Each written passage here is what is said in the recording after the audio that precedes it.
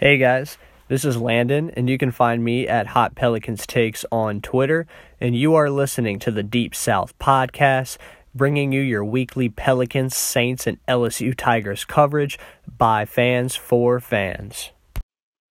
What's going on, guys, and welcome to this edition of the Deep South Podcast. My name is Landon, and you can find me at Hot Pelicans Takes on Twitter, and we're continuing our Anthony Davis trade series this week. Today, we're going to be talking Brooklyn Nets, and I have on with me Carl and Brett from the Nets Pulse podcast. So, guys, how you doing tonight? Thanks for coming on. Doing great, Landon. Thanks for having us. So feel free to, before we start, just tell us a little about your podcast, what you're doing right now, and plug anything you want if you want people to follow you on Twitter and check out your work. And before we get into it, I'd love to say that I am over-caffeinated, underfed, and I've had way too much time to think about this, so I cannot wait to talk about trades that have less than 1% chance of happening. You can follow us on Twitter at Nets_Pulse. You can check us out the Pulse Podcast Network.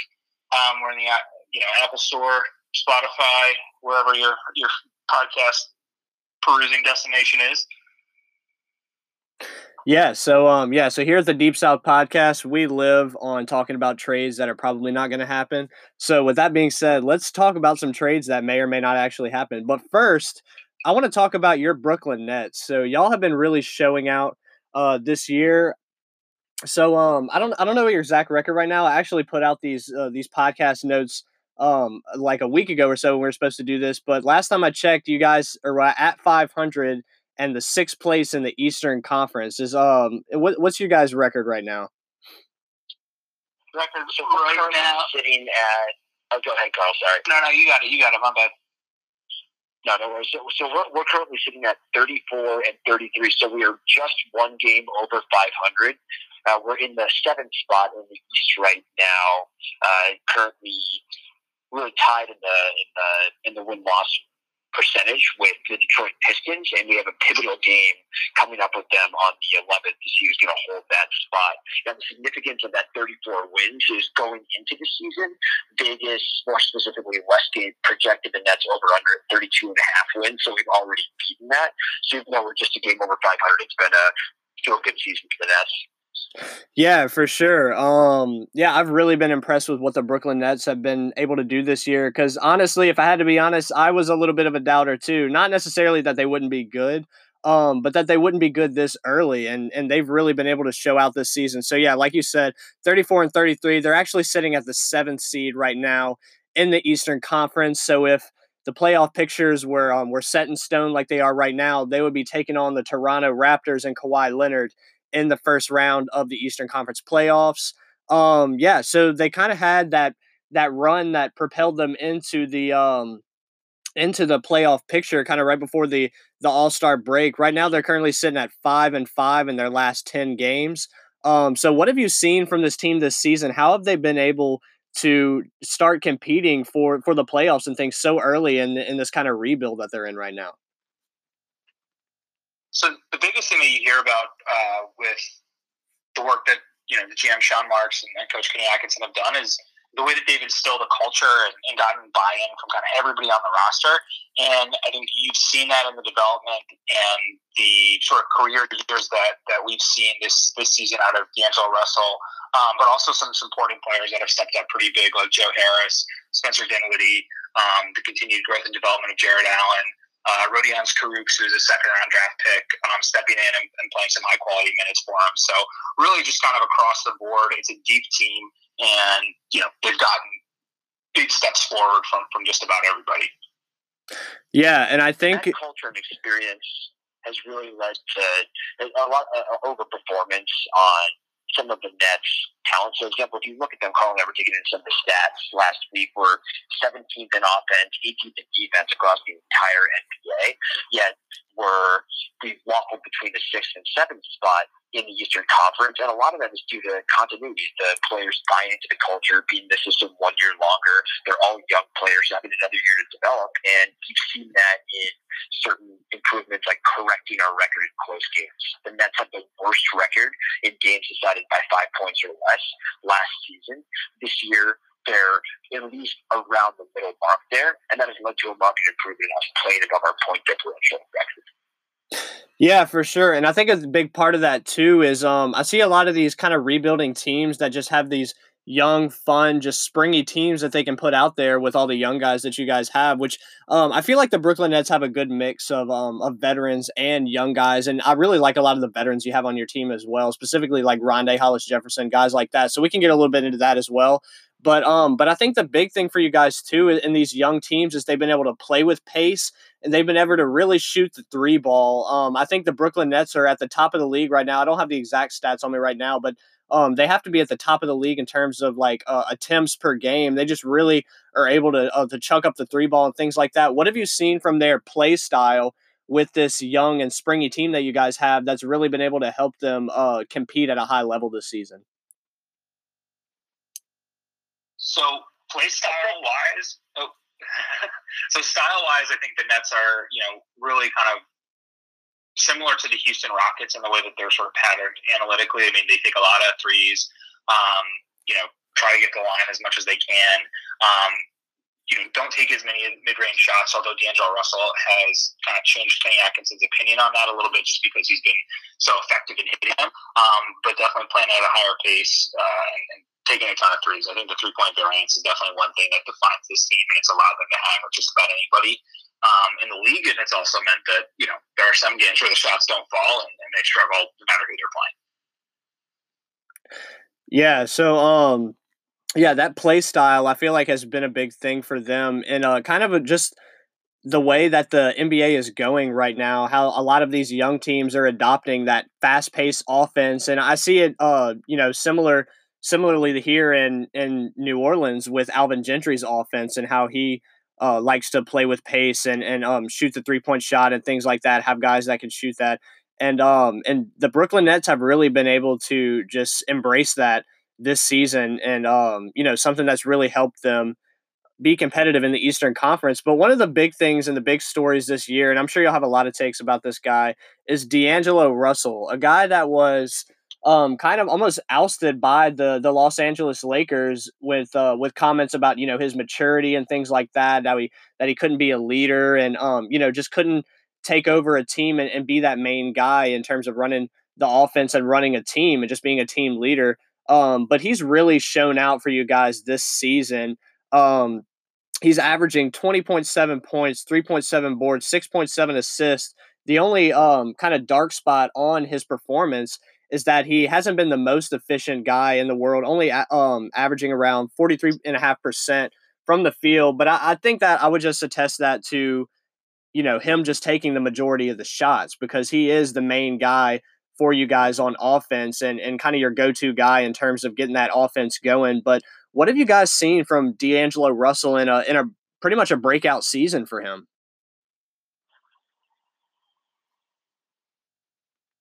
Well, I'd say, first of all, the lower field goal percentage is something that's been pointed out by a lot of fans. And I think that attests to the style of play that D'Angelo Russell has, because he's best almost in a LeBron-esque scenario where, because he loves the ball in his hands, loves taking shots off the dribble, when you surround him with shooters and rim runners, that's when it really allows him to operate in space. And because early in the season, Nets took a lot of time to find their rhythm when we're playing with other ball-dominant guards like Spencer Dinwiddie or Caris LeVert. The field goal percentage suffered, but then he also had to carry a much heavier offensive load when both Caris and Dinwiddie went down at respective points in the season too. So that's been a learning curve. But on the positive side, the leadership that he's shown this season through a couple bumps and bruises. I mean, he wasn't even playing the end of some of our closest and most important games at the beginning of the season. He'd be on the bench. They'd opt for guys like Karras or Dinwiddie to close out the games in the guard slot, and yet he'd be on the bench cheering them on as they hit clutch shots, knowing that, well, I mean, if you really want to be the star player of a team, you're coming up on a contract year, want to get that big money in the summer, you're probably the guy that is going to want to be in those highlights, knocking down those clutch shots, injecting ice water into his veins as he likes to, and then throughout the season, he's earned that with some of his play and really picking up the offensive load as some of those guys has gone down. So the maturity level that he's shown with some of those quote-unquote perceived character issues that he had with the Lakers early in his career have really been overcome. And he's, this season, even though it's not talked about, I think overcome a lot of what could have been adversity in a much bigger spotlight. Yeah. The one thing, just one quick thing I'd add on the efficiency numbers. You know, I think that I wouldn't say that he's been inefficient necessarily scoring the ball. I think what he's struggled with specifically is getting to the rim and, you know, kind of the explosiveness in terms of going to the rim and also getting to the line. There was a really good stat that I read today from Kevin O'Connor at The Ringer, who's saying that of players that have attempted at least 27 shots per 100 possessions in league history, Russell has posted the lowest free throw rate like ever. So I think that's definitely one thing and one area that he can improve, and something that I think is kind of the final barrier for him to cross to go from all-star into an elite player. But all in all, I think, you know, both Brett and I think probably at the beginning of the season would, if you had asked us to pick one of Spencer Dinwiddie or D'Angelo Russell, I think we both probably would have taken Dinwiddie, in all honesty, just kind of knowing what he was and where his ceiling was and where his floor was. But D'Angelo's really, really evolved and kind of leveled himself up into a really, really nice player. Yeah, Carl knows that I blame his inability to get to the rim on the skinniest calves that I've ever seen in my life. I would recommend anybody watching a Nets game just look at D'Angelo Russell's legs. He will never be able to unsee this. I don't even think he has muscles on the lower parts of his legs. Yeah, definitely. Yeah, I've really been impressed with what he's been able to do this year. And personally, I think that I mean, I've been saying this for a while. I think that the Los Angeles Lakers really let their most promising young guys go. And D'Angelo Russell and Julius Randle, two of the, you know, the most promising guys that they had drafted. And I always saw the talent with D'Angelo Russell, a second overall pick that just had all the talent and the ability in the world, especially on the offensive side of the ball and passing the ball too. And he's really been able to do both of those things very effectively this year. I pulled up a couple of days ago when we're planning on recording this. I pulled up his game log just from a while just to see the consistency that's there, and it really has been there for him. He doesn't have many off nights. We talked a little bit about the inefficiency, and y'all kind of justified that and just kind of which y'all think that comes from. But I just think too that's going to be mitigated a lot once he has more pieces around him and guys that can kind of take that offensive load away from him, and he'll really be able to flex his passing chops even more. But going from March 1st to before that, he against Charlotte, he had 22 points and 9 assists. Against Washington, 28 points, 3 rebounds, 7 assists. Against the Spurs, 23 points, 7 rebounds, 8 assists. And then before that, he had against Charlotte again, he had 40 points and 7 assists in that one. Just a guy that's just been so consistent, especially on the offensive side of the ball. And it just seems like he really shows out for you guys every night. So it's been really impressive to watch. And I think, like I said, I think a lot of that inefficiency stuff that people talk about is going to get mitigated a lot once he has a true team around him. But I wanted to go. I pulled up some stats about the play style and things that we were talking about too, just to put some numbers to those things I was talking about.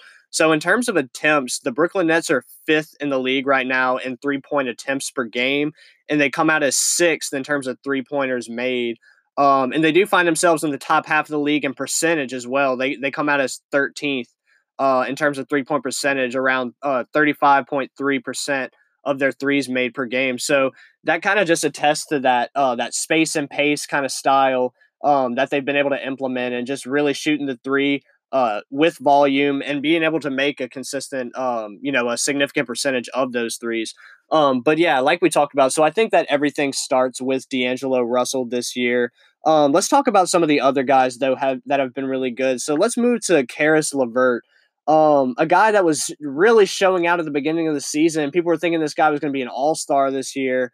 And I was really, really impressed. I watched a couple Nets games towards the beginning of the year just because I really liked their play style and things, and I just wanted to catch some of that. And that was one guy that just really caught my eye. It was really unfortunate to see his injury when he went down, having to miss so much time. And I believe he's come back recently for you guys. So I don't know, maybe y'all can speak a little bit to what you've seen from him when he's come back. But overall, just what have you seen from Caris LeVert this season and the steps that he's taken in his game? Right, you want to take this one? I can definitely take this one. Caris was our guy at the beginning of the season. Like you said, and like Carl said, if you had to choose Caris LeVert, Spencer Dinwiddie, or D'Angelo Russell at the beginning of the season, it would have been either Dinwiddie or LeVert. And then a few weeks into the season, it would 100% would have been LeVert. He was the guy that we had in at the end of every game. The ball was in his hands. He was hitting game-winning layups against the Knicks, the Nuggets, flexing. Even in the game that he got injured in, it seemed like he was still finding it. It was almost like the end of the Matrix where Neo realizes he has all these powers. He was figuring out, wow, I can really get to the rim whenever I want. I didn't realize that I could do this. And he was going in, flying in for dunks. And unfortunately, it ended up working against him. But he was the guy that was really growing before our eyes.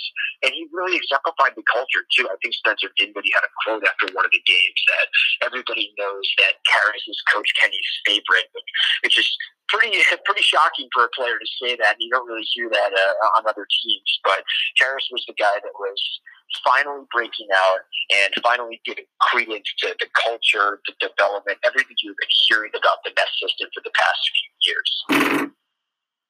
And I think just watching him come back, it's been interesting. I think, it's been a little bit up and down since he's returned. In particular, his ability to finish around the rim, or at least his rate of finishing around the rim seems like it's taking a little while to come back. But he had a real big step up kind of game yesterday. I thought he looked like completely discombobulated, like he just shook through about the first 2.5, 3 quarters. And then, just toward the end of that third quarter and through the fourth, he knocked down a couple of threes.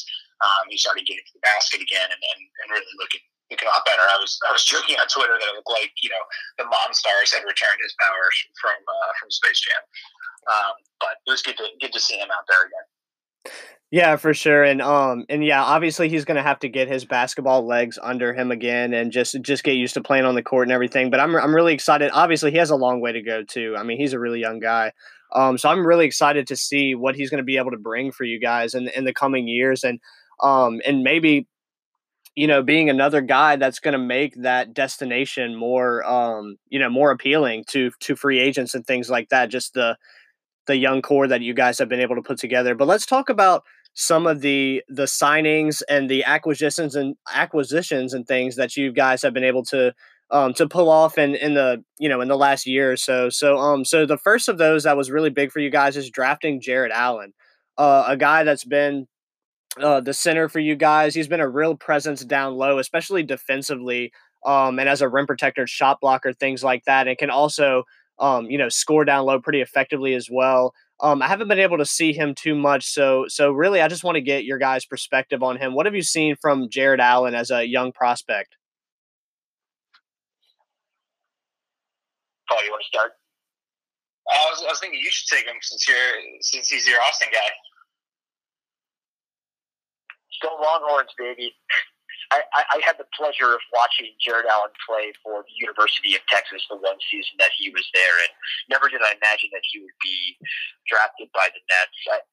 I think that Jarrett is a great example of what the Nets have had to do to tread water over these past few years without their own first and second round draft picks and without a lot of young talent on the team, showing that we can identify non-watery talent and we can turn that into starting players in the NBA. And it's funny when you look at a guy like Jarrett. I was thinking about some of the knocks against him before he was chosen by the Nets, and one of them was, well, he likes to read.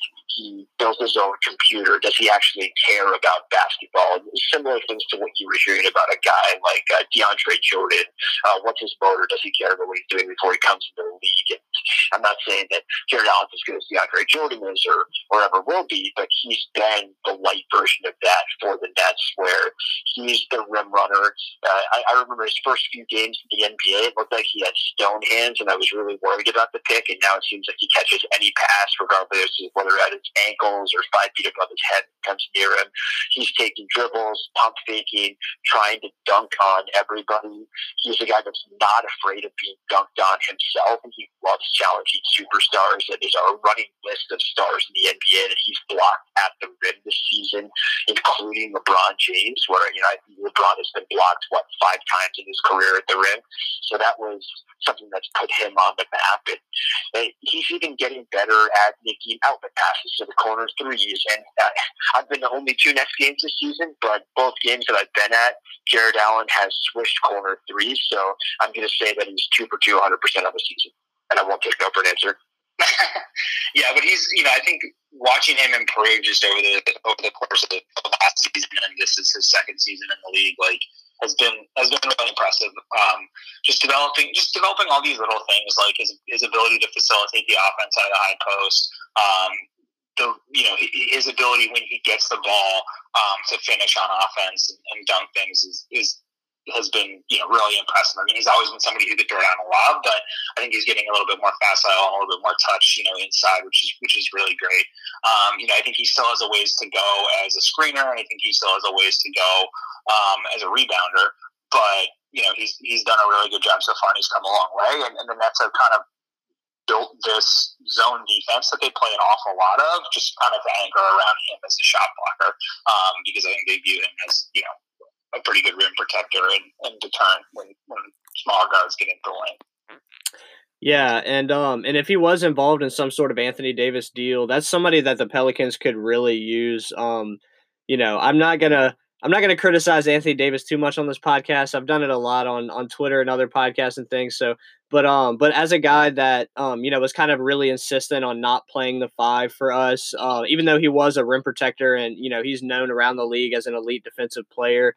I would just really like a guy like Jared Allen that just has that intensity, that motor, like you spoke on, and just somebody that can protect the rim, is not afraid to challenge guys at the rim, and just play up to the big, post players that we have in the league, because that's something that Anthony Davis was not always able to do here in New Orleans. But yeah, so let me just give y'all. I know y'all. I don't know how high you are on this guy. I assume you are, but yeah. So if y'all want, let's just take this. Give me a reasonable comparison for Jared Allen. So a reasonable comparison of what he could be in the league, and then give me an optimistic comparison of what you think he can turn into. Oh, man. So I'll say, first of all, we don't have to spend too much time criticizing Anthony Davis. As we all agree, the real ulterior motive behind this podcast was to use Julius Randle and D'Angelo Russell as a vehicle to subtly jab the Lakers. So we can just continue down that path if we want to. As far as Jared Allen goes, that's a tough one. So I really think you need to think about the players in the league that are destructive without the ball in their hands, that are big. So I think like a best case scenario for him could be somebody similar to a Miles Turner, where folks are terrified of him at the rim. They shoot a low field goal percentage when they're driving, and eventually he learns to become a bit of a pick and pop threat on the perimeter and can draw opposing centers that aren't as nimble and as quick as him out to the 3-point line and even knock down. So I'd say, if I had to say best case scenario for him, that's where I see him going. Carl, would you agree with that, or do you think I'm crazy? I think it makes sense. I mean, I think they're a little bit different. I think he's a little bit more athletic. He's got a little bit more sort of burst to him. He's not quite as he's not going to hold his ground as much as Turner. I'm trying to think of who would be a sort of reasonable comparison. I'm kind of drawing a blank on that one. Yeah, no problem. I know that was kind of a tough question. I'll put you on the spot a little bit. So, I think the Miles Turner one is pretty safe. is a pretty accurate one. Just in terms of the skill, I'm glad that y'all talked on Jared Allen's skill and things like that, and not necessarily just on his athleticism and rim protecting ability.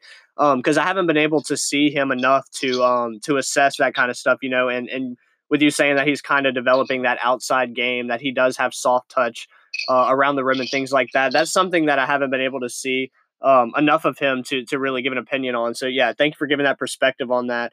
But yeah, so let's move on briefly to the other big kind of acquisition that you guys made in free agency.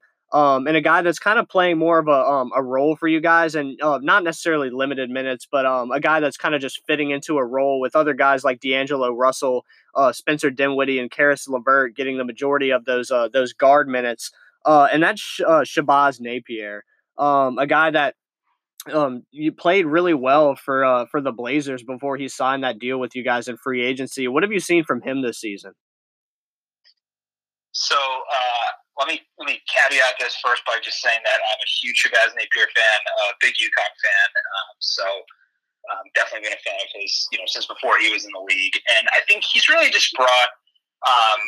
He's kind of our 11th guy right now, and the way that Kenny Atkinson manages the rotation, it's kind of 1 through 10, and doesn't really matter what position you play. So really, anytime anybody's been hurt, Napier's been able to come in. I think he acts as a steadying force on the offense. He's somebody that can help kind of take ball handling responsibilities off of either Dinwiddie or D'Angelo Russell or Karis LeVert.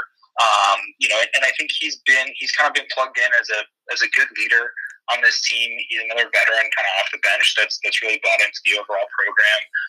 And I think he kind of came, I've always viewed him sort of as a package with Ed Davis, who's another, kind of under the radar acquisition that we had this offseason. And Ed, I think, has done a really good job mentoring Jared Allen, picking up minutes in the games where, the other team has a center that's maybe a little bit beefier and is challenging Allen on the offensive glass. So I think both of those guys, along with Brett's BC guy, Jared Dudley, have all kind of helped instill a veteran presence and come in here on 1-year deals or 1 year with a player option in Shabazz's case, and really just been good assets to the overall culture and also contributed on the floor as well.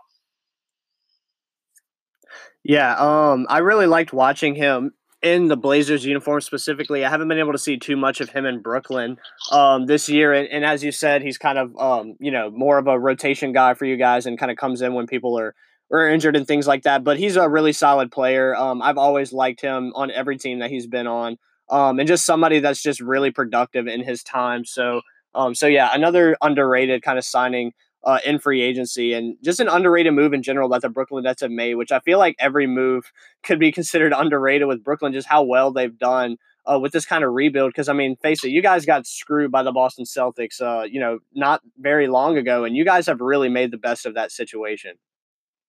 Yeah, Billy King would have had a hand in facilitating that screwing, but it did not leave us in a good spot, team building wise. Yeah, for sure. We like to think of it like we screwed ourselves. Yeah, that's fair. Yeah, got to take responsibility when it's something that LeBron James cannot do is take responsibility. Yeah, I'll just leave that comment there to simmer with you guys. But yeah, so that's gonna do it for this first segment. So in the next segment, we're gonna talk about why the Brooklyn Nets may be interested in this deal and pursuing this deal. The Nets as a potential free agent destination for other stars if they were to trade for Anthony Davis, and then talk about some of the other young guys that may be involved in this deal. So we'll do that after the reset. I'm Ty Yeager, and I want to introduce you to the Rise Up podcast community, a community for podcasters created by podcasters, dedicated to the promotion and growth of podcasts everywhere. Rise Up is not a network. There are no contracts and no control over your content. Just a vessel for you to spread the word of your work and connect with fellow podcasters to collaborate, create, and promote. And guess what? It doesn't cost you a single cent to join the community. Join the Rise Up podcast community today by visiting our website at bit.ly/riseuppodcommunity and follow the community on Twitter at RUPodCommunity. Again, that's bit.ly/riseuppodcommunity and at RUPodCommunity on Twitter. Come and join the community of podcasts and rise up with us. Rise Up Podcast Community. All right, welcome back to the Deep South podcast, where I'm talking with Carl and Brett from the Nets Pulse podcast to talk about their team, the Brooklyn Nets, and an Anthony Davis trade that could potentially go down.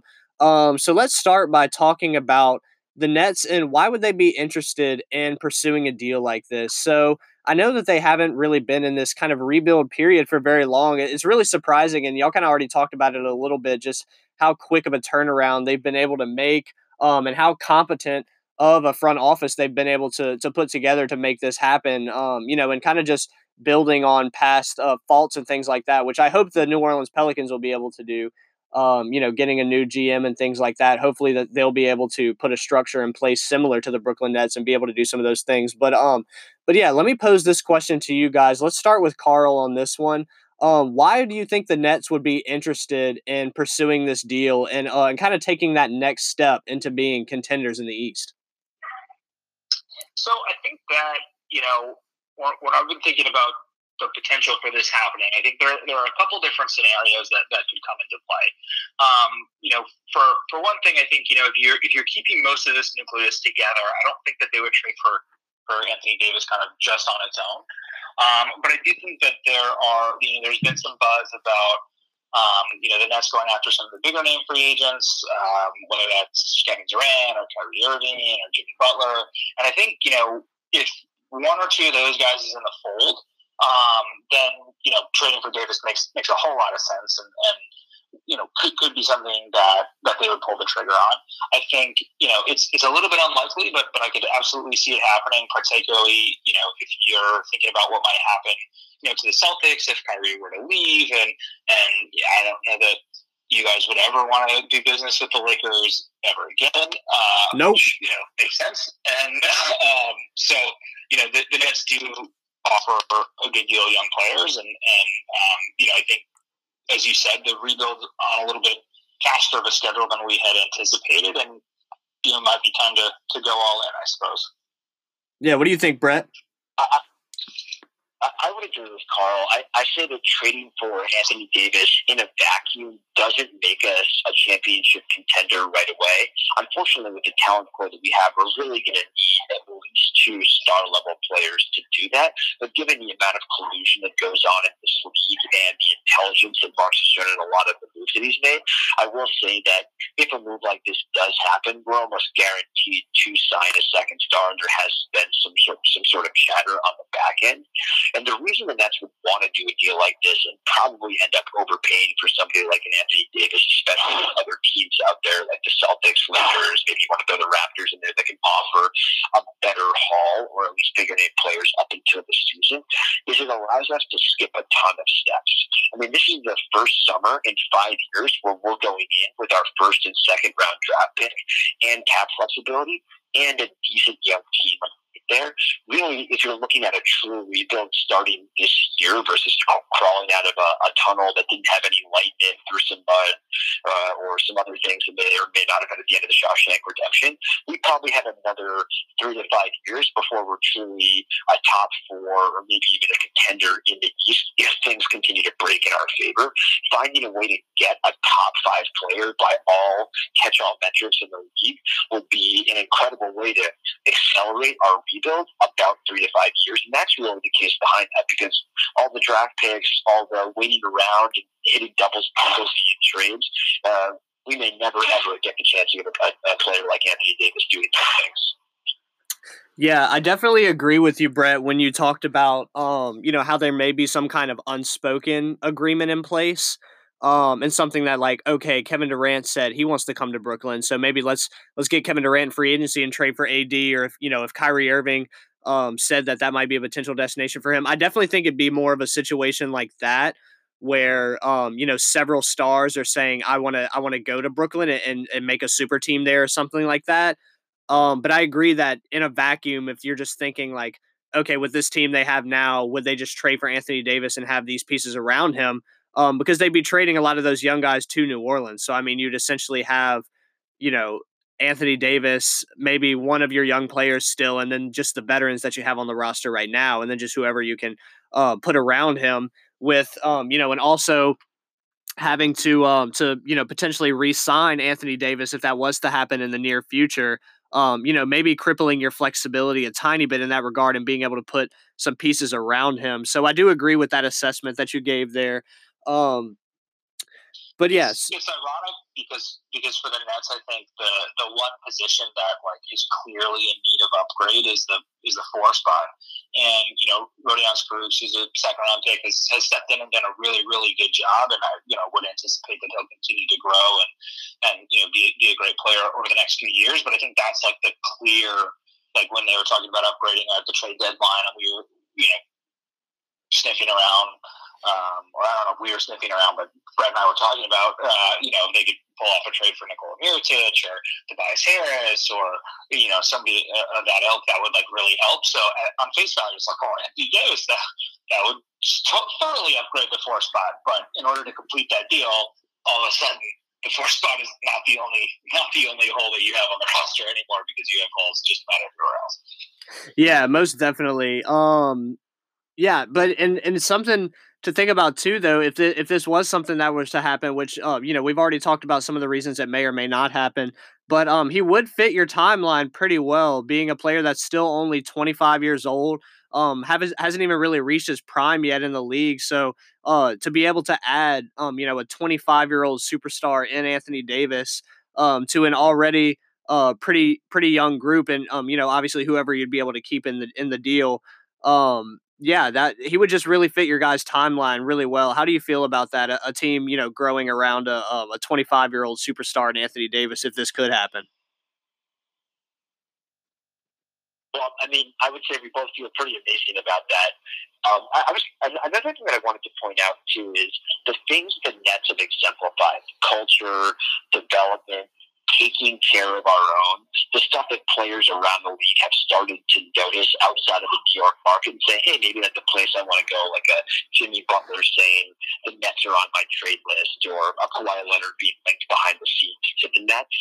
Trading for an Anthony Davis in a vacuum, unless you know that bigger things are coming, is tough, because that shatters all those perceived notions of the Nets really, really caring about continuity, culture, and development, and puts them more in a Danny Ainge light, where you've got the Trader Danny perception of, I don't care who you are, what your contract is, what you've done for us. If I see something that's potentially better out there, or can better the franchise, I'm going to do that, and I'm not going to take into account your family, your personal development, your personal life. So there is that perception to keep in mind when making trades like this. Now, is that something that we should really let us hold up for getting a player like Anthony Davis? Probably not, but I also could see it holding that organization up for doing that, or at least giving them pause or hesitation, given what they stand for.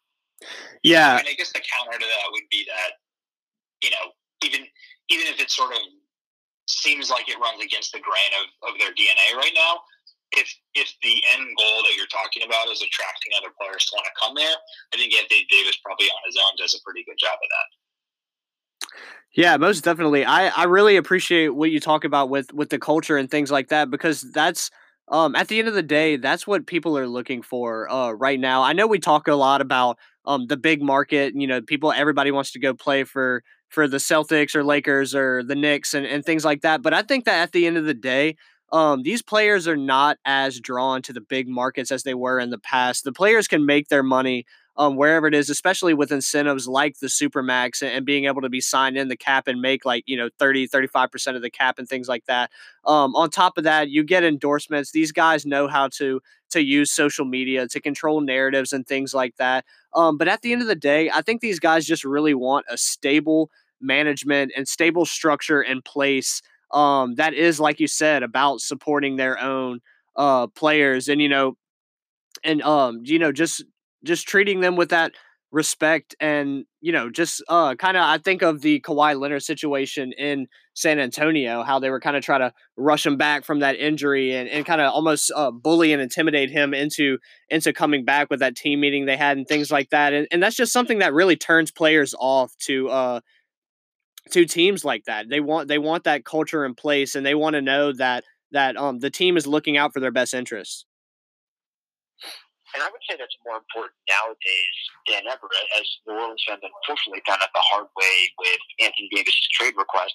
Contracts don't really mean anything. Once you sign a contract with a team, that's almost where the sales pitch begins. It's now, how do we keep this guy in the organization, keep this person happy, so we don't all of a sudden have all of these agent player-driven rumors going around, and our franchise is getting media attention for everything but what's happening on the court.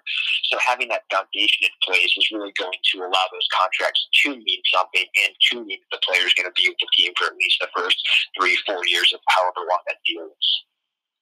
Yeah, we definitely found out the hard way, and yeah, it's just hard as because I know Pelicans fans know, we all know the situation that that we were put ourselves in. We know that Dell Demps was not trying to do a true rebuild, and when we drafted Anthony Davis, it was kind of just win now, immediately trading all of our first round picks away and things like that, losing guys like Buddy Hield and Austin Rivers and Nerlens Noel and all the guys that we traded away, which they weren't all the greatest players in the world, but they're all competent rotation players and guys that we weren't able to kind of put around Anthony Davis and things like that.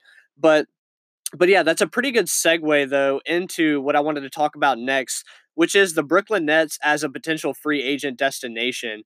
So you kind of hinted at it a little bit with guys like Kawhi Leonard and Kyrie Irving, Jimmy Butler, guys like that, maybe hinting at the Brooklyn Nets being a destination for them. Obviously, Brooklyn is a bigger market, certainly. Being in New York, obviously, but they've put this foundation in place. They have this structure in place from the top. It seems like everybody's just really on the same page there in terms of what their vision is going forward and kind of just playing the long game. And it seems like players are really drawn to that. So talk about how the Brooklyn Nets, maybe just they're kind of a really underrated free agent destination right now. And do you think guys are not talking about the Brooklyn Nets enough and getting big name free agents? Let's start with you, Brett. I would say that it's never been a better time to be a Nets fan that scours hoops. Like, it seems like every major free agent, there are multiple media clippings of whispers around whispers of players talking about the Nets organization being linked to New York. There are quotes in the mainstream media like ESPN. I think it was Stephen A. Smith that said, players have told me that they're interested in going to New York, but they didn't specifically say the Knicks. I think there's a couple anecdotes where Kevin Durant's old shooting coach from the Oklahoma City Thunder is part of the Nets organization. Kyrie Irving grew up a Nets fan. Kawhi Leonard has mentioned that he wants to play in a big market where he can get a lot of that advertising money. New York was one of the things on it. Don't forget about Uncle Dennis. Kawhi's Uncle Dennis is tied with Sean Marks. Don't count out Uncle Dennis. He's the most influential person in his life, as we know. The Dennis system. Phantom Dennis. Oh man! And then what was all that? Jimmy Butler had the bets on his destination of trades, which is the first time in God, I don't even remember though. I don't think it's ever happened that somebody said I wanted to be traded to the Nets, and that might be the first time ever that somebody said, "Yeah, I'd like to go there." It happened again with Porzingis too. After the fact, that was never going to happen, but that was pretty cool. Yeah, I'm still astounded that deal even happened. That one caught me off guard, I think, more than anything that's happened this season. Even the Anthony Davis trade request, I think I saw that coming. But I feel like I'm still kind of in denial that Porzingis is in Dallas. I don't know about you guys. Do you feel that way? I mean, especially because he's not playing right now, I do kind of just forget. Yes. And then I'm like, oh, right, he's coming back there. Yeah, most definitely. It definitely feel real. Yeah, it caught me off guard. I just really didn't expect that. And, just the thought of Doncic and Porzingis, I mean, that just sounds scary. I mean, as somebody who else is in the, in the Western Conference, and how stacked the Western Conference has been in the near past, and now we're, just putting all these different interesting teams in the mix that, as the Warriors kind of fall, we're going to have these other teams that are going to be kind of, moving up in the rankings and just building up things in the Western Conference and being contenders. But yeah, so I definitely think that the Nets are an underrated free agent destination and kind of being slept on by a lot of people. But it's good that they have been mentioned in national media and things like that, and guys kind of hinting at Brooklyn being a destination for them. So that's been really good for you guys, I'm sure. But yeah, let's move on a little bit to some of the young guys So we already talked a bit about Jared Allen, but the other young guy you guys signed was Spencer Dinwiddie, a guy that you recently re-signed to a not necessarily a big money deal. I think it was actually a pretty team-friendly deal for you guys, but kind of signed him for the long term. I think it was a 4-year deal. Is that correct? What do you guys think about Spencer Dinwiddie going forward? Sure. So Dinwiddie is he's actually on a 2+1. So Okay. The max we could have signed him for was 4 years, and we got it out at 2 years with a third year. That's a player option, and let me just I have this salary spreadsheet, and I can tell you it is like a $34 million basically over 3 years. And I think Dinwiddie is somebody that, I know we've said this kind of over and over again, but kind of classic moment net archetype. He's somebody that was in the G League. He'd been cut by Detroit. He'd been cut by Chicago. It's actually ironically the Nets discarded Yogi Ferrell, who then immediately went to Dallas and started putting up huge numbers to pick him up. So that was like one cause for consternation initially. But after kind of middling around the back of the bench 2 years ago, he came in and really just started playing really, really well last year when, obviously Jeremy Lin was down and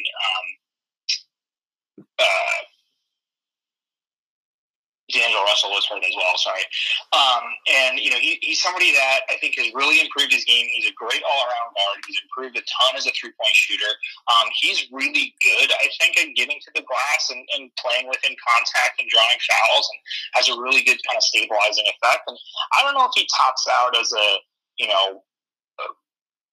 fifth kind of starter, or he's more of a six-man scorer coming off the bench, but he's a really, really solid NBA player, and I think he's going to continue playing in the league for a long time and making, a good deal of money.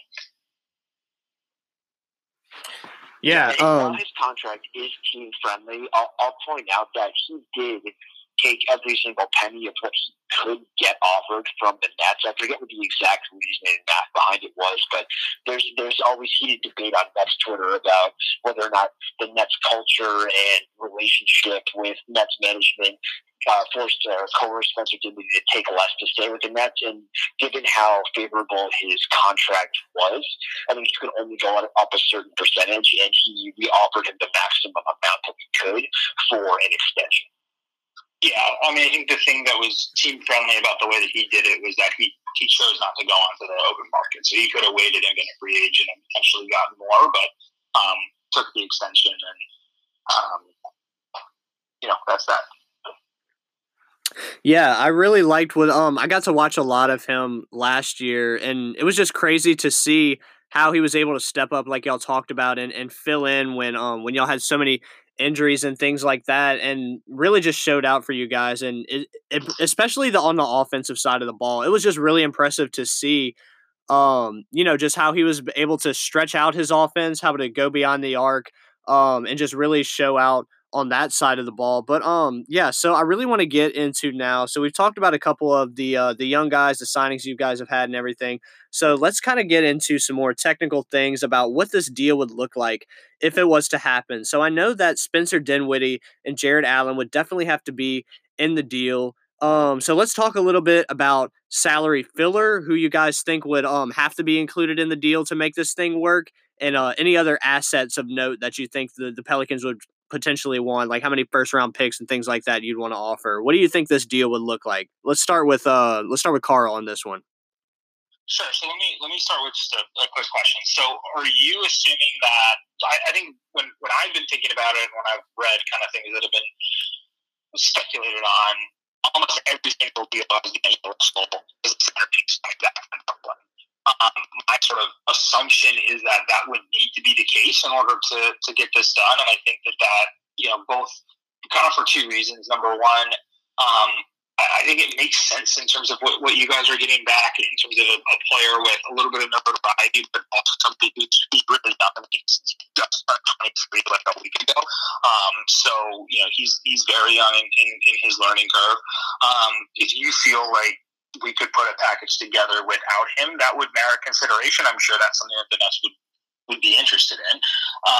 But when I'm looking at it, it's also one last thing on him is like it's a little bit complicated because he's a restricted free agent going into this year. I did sort of extensive research on this today, and I believe the consensus is that you can do a sign and trade with a restricted free agent. They would basically need to get him to agree to an extension prior to the trade as part of that. So if we were centering it around him and doing that sign and trade model, I think that the biggest kind of salary match asset would be Alan Crabb, although he's obviously not on a great deal for next season with his player option at $18.5 million. We were thinking something in the neighborhood of Russell, Allen, Crabb, and then maybe like Janan Musa, who's was our first round pick last year and has been developing in the G League. He's 19 years old and not hasn't played much in the NBA. I don't know if that's something that is a starter for you guys or not. And then obviously throw in a pick or like one or two picks to make things work. Previously when I'd seen deals thrown around from the deadline, that was including probably 2 firsts and then also the Knicks second round pick, which the Nets have this year, which is obviously a very close to a first round pick in its own right. It's like the third. It's projected to be like the third pick in the second round. Yeah, for sure. I definitely think that's a good start. You actually reminded me, I was going to pose a question to you guys. Yeah, let's get Brett on this one. Do you think that the Nets match whatever, anything and everything that that other teams might throw D'Angelo Russell's way? Do you think they just match whatever it takes to bring him back? In a word, yes. I think before the season, before LeVert went down, before Spencer Dinwiddie went down, before we figured out that we could play D'Angelo Russell in crunch time, before he started putting up 40-point games and raising his assist numbers and slowly figuring out how to get to the line, I think that would have been in question. But now Russell has turned into the face of the Nets franchise and our most marketable player, regardless of whether you want to call him a star. So I think there's a very, very, very, very low chance, if not zero chance, that we will not match whatever offer somebody else decides to sign him to. Yeah, do you agree with that, Carl? Absolutely. We talked about it back and forth, and we were like, wringing our hands over whether or not he was going to be an all-star, and does that mean we're going to have to match a max? And honestly, like now it's like, yeah, whatever, no problem. Okay, honestly, cool. Yeah. Like maybe even just give him the extension before somebody else does. Yeah. So and I think you answered this earlier in the podcast, but I do want to ask you one question. How motivated do you think the Pelicans are to screw over the Lakers in whatever deal that they end up making here? I honestly don't think that it's on the back of their mind. I know that obviously, the guy that was dealing with the majority of these trade deals around the deadline was Dell Demps, who's now no longer the GM of the Pelicans. So now we have Danny Ferry kind of running the show, and he's the interim right now. Yeah, he's the interim right now. So we may or may not even have the same GM this offseason that's going to be dealing with these trade requests and things like that. So I think that'll we'll kind of wait and see how that works out. But I don't think that it'll be in the back of their minds. Really, I just don't think personally. I don't know if y'all saw the reports around the deadline with this, but the Pelicans front office was pretty split when it came to the Lakers and their young guys. They had some people in the front office that really liked what Brandon Ingram and Kyle Kuzma and those guys bring, and then the other half of the front office, obviously, that was not so impressed with what they do and things like that. So more so than just screwing the Lakers, which I always love to see. I love to screw over the Lakers, and I am a long and Lakers hater. So that is no problem for me. But yeah, I think that more so than screwing over the Lakers or anything like that, I just think, it sounds simple and y'all probably know this already, but I think they just want the best deal possible. They just want the best return for Anthony Davis. They want to be set up in the best way possible going forward, and setting up that structure and that culture that we already talked about that the Brooklyn Nets have been able to do so well. I think just putting out a team that's young, that has some, a lot of potential to be really good in the coming years and to grow together and just to establish a culture that we haven't really been able to have in New Orleans for a very long time. I think that's going to be at the forefront of what they do. I think a deal with the Nets may have died with Del Dempsey's tenure with the Pelicans, because if you think about it, what better way to scorn the Lakers than to not only refuse 4 first-round picks from them, plus their entire young core, saying it's not good enough, but then turning around and trading for D'Angelo Russell, saying, yep, this is the player that we wanted. This is the type of young talent you couldn't provide to us, Lakers. I mean, that would just be the cherry on top. Oh yeah, that would that would be rich. I would love to see that. Just because I've always been saying too, I've just been a long time kind of proprietor of D'Angelo Russell being one of the most promising guys they've had. So yeah, that would be pretty funny to kind of spite them in that way. But we got a couple more minutes here. Let's try to wrap it up a little bit. But the last thing I wanted to say is, so if we were talking about, like we were discussing earlier, if they have some sort of unspoken deal that another free agent is going to come to Brooklyn, maybe like a Kevin Durant, a Kawhi Leonard, and things like that, and they do want to go ahead and just throw the house at New Orleans for Anthony Davis, do you think there's any way that we could see a deal offered that would include all 3 of D'Angelo Russell, Spencer Dinwiddie, and Jarrett Allen in the same deal? Do you think that they would ever consider doing that? I think it's possible. I don't think you'll get Russell, Dinwiddie, LeVert, and Allen. But I could see 3. I mean, and I think if it's going to be 3 of the 4, one of them has to be Allen. I think they'll trade all 3 guards. I think you could see Russell, LeVert, Allen, and the Nets keep Dinwiddie potentially. I think it would just depend on who's coming in. I mean, obviously, like Kyrie Irving is coming in, then I suppose maybe that makes Russell and Dinwiddie more expendable. I think one, not to change the subject, but one underrated kind of conspiracy scenario that we didn't bring up last time would be if the Pelicans did hire Trajan Langdon as their GM, that could open a channel with Brooklyn where, if Brooklyn was signing max free agents, now all of a sudden they have a cozy relationship with the new Pelicans GM. I don't know if that facilitates a deal a little bit more without necessarily the Lakers having to be a front of it. Yeah, so let's throw that in. That'll be the last little tidbit we have. We got about minute and a half, 2 minutes here, but we did get a comment from somebody on Twitter at bhenny504. Shout out to him.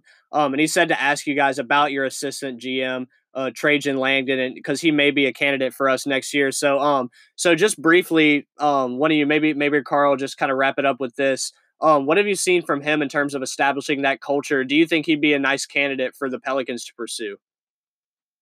Sure. So I think what we've seen from him is, he's been Sean Mark's right-hand man in establishing the culture. He's also been somebody that they've had work with the Long Island Nets of the G League to kind of extend the culture from the NBA team to the G League. So I think he definitely has experience in that arena.